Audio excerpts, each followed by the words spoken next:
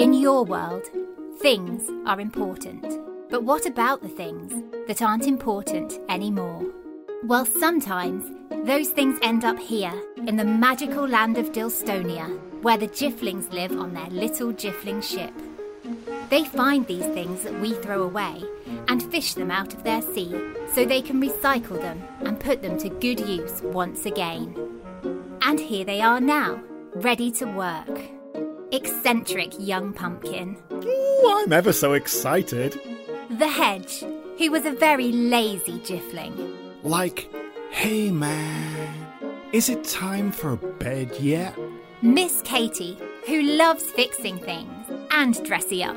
Sometimes I like both together. Albert, the ship's gardener. Hey, who's been into me cabbage patch like?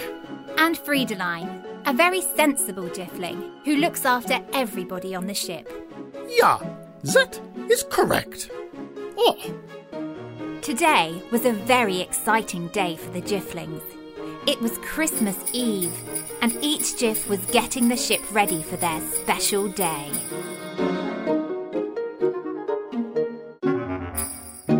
Friedeline was mopping the deck. The hedge was baking the mince pies, although he was eating quite a few of them too. Miss Katie was dressing the mast in all the finest ribbons and lights that she found in her special dressy-uppy drawer. And Albert was getting all of the lovely Brussels sprouts ready for Christmas dinner. But young Pumpkin had rather another idea entirely. Oh, dear Santa Jiffling, please can I have a great big racing track to go and a croquet set to go thwack and a flute to go tinkly-dee with. Hey, I don't think you should be quite so greedy, young pumpkin. One present plenty for a Jiff, you know. Jifflings reuse things. They don't need things they don't need. This was very true. But of course, it was Christmas. And at Christmas, everybody deserved to feel a little bit special. Oh, it's just a small list. I've been a very good little Jiffling. So have we all, pumpkin. But your list is the longest list that a Jiff ever listed. There is simply no need for this. The Jifflings all looked along the deck, and indeed, young Pumpkin's list stretched as far as the eye could see. Like, that list looks so comfy, man.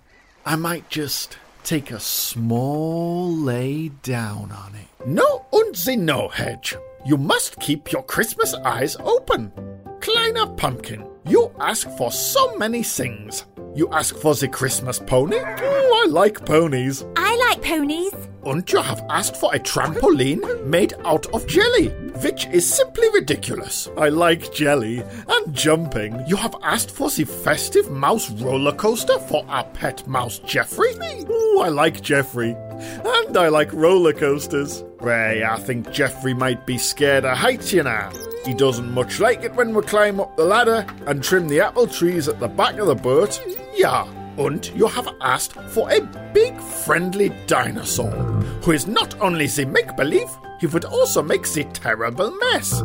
Santa Jiffling does not have the time for all this. Your list is nearly as long as the ship. And considering their ship is as big as your imagination, well, it really was a terribly long list. The size, almost, of a lolloping Christmas giant. Oh, bother. I think I might have been rather greedy. Well, no time to rub things off your list just now, young Pumpkin, because that was the sound of a new object which had been lost or thrown away on Earth and had found its way into the Jiffling's net. Hurry up now. You'll only manage to pull it in if all 5 Jifflings help.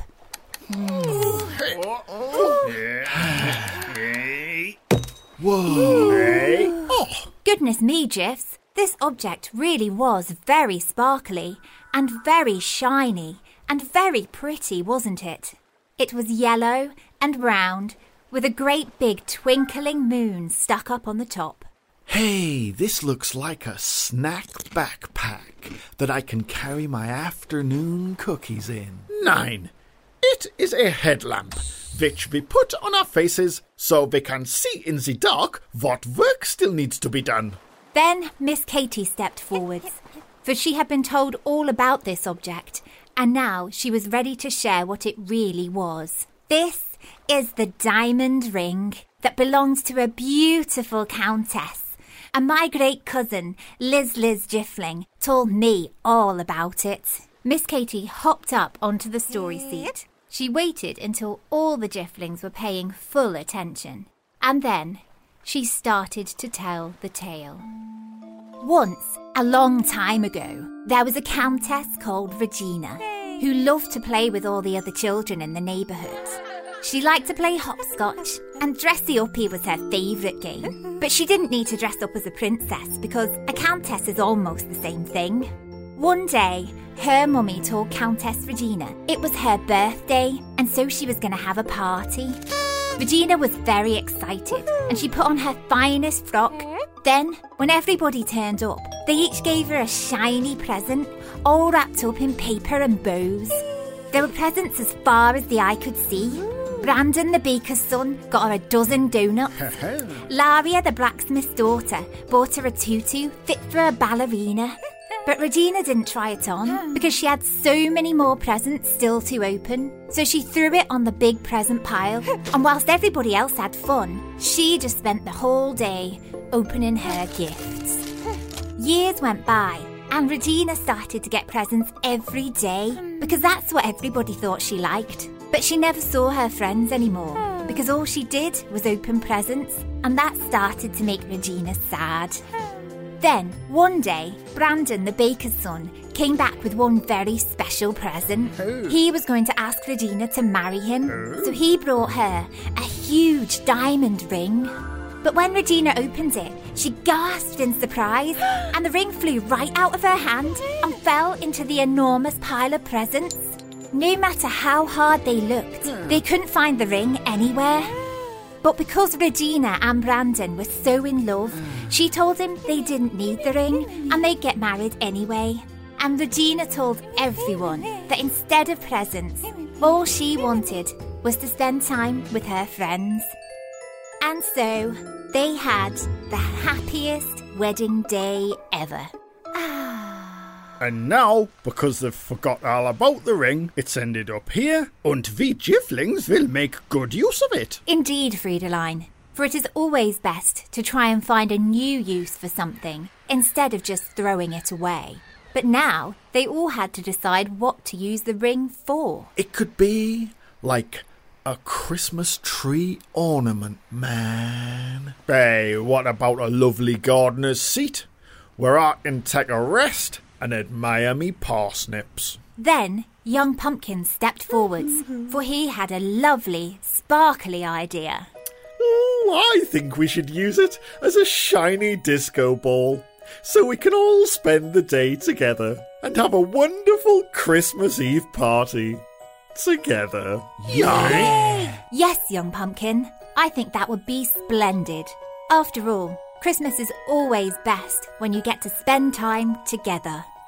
The Jifflings all heaved the ring into the middle of their ship and hung it from the mast, where it shined very brightly. And Miss Katy and Friedeline sang a funny Christmassy song whilst everybody danced along and played Christmassy games until the sun went down. It's a Christmas fun for the Jifflings. We love dressy up even more at Christmas. Dance and play and later tidy up. Spending time with the Jiffs we love.